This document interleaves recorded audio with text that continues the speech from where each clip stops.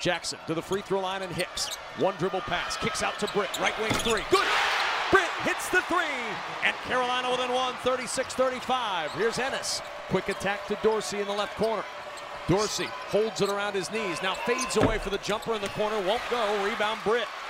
Britt now looking to push, looking to give Carolina the lead again. Britt end-to-end, dump down, layup, Kennedy Meeks, and the Tar Heels lead, and Dana Altman takes a timeout.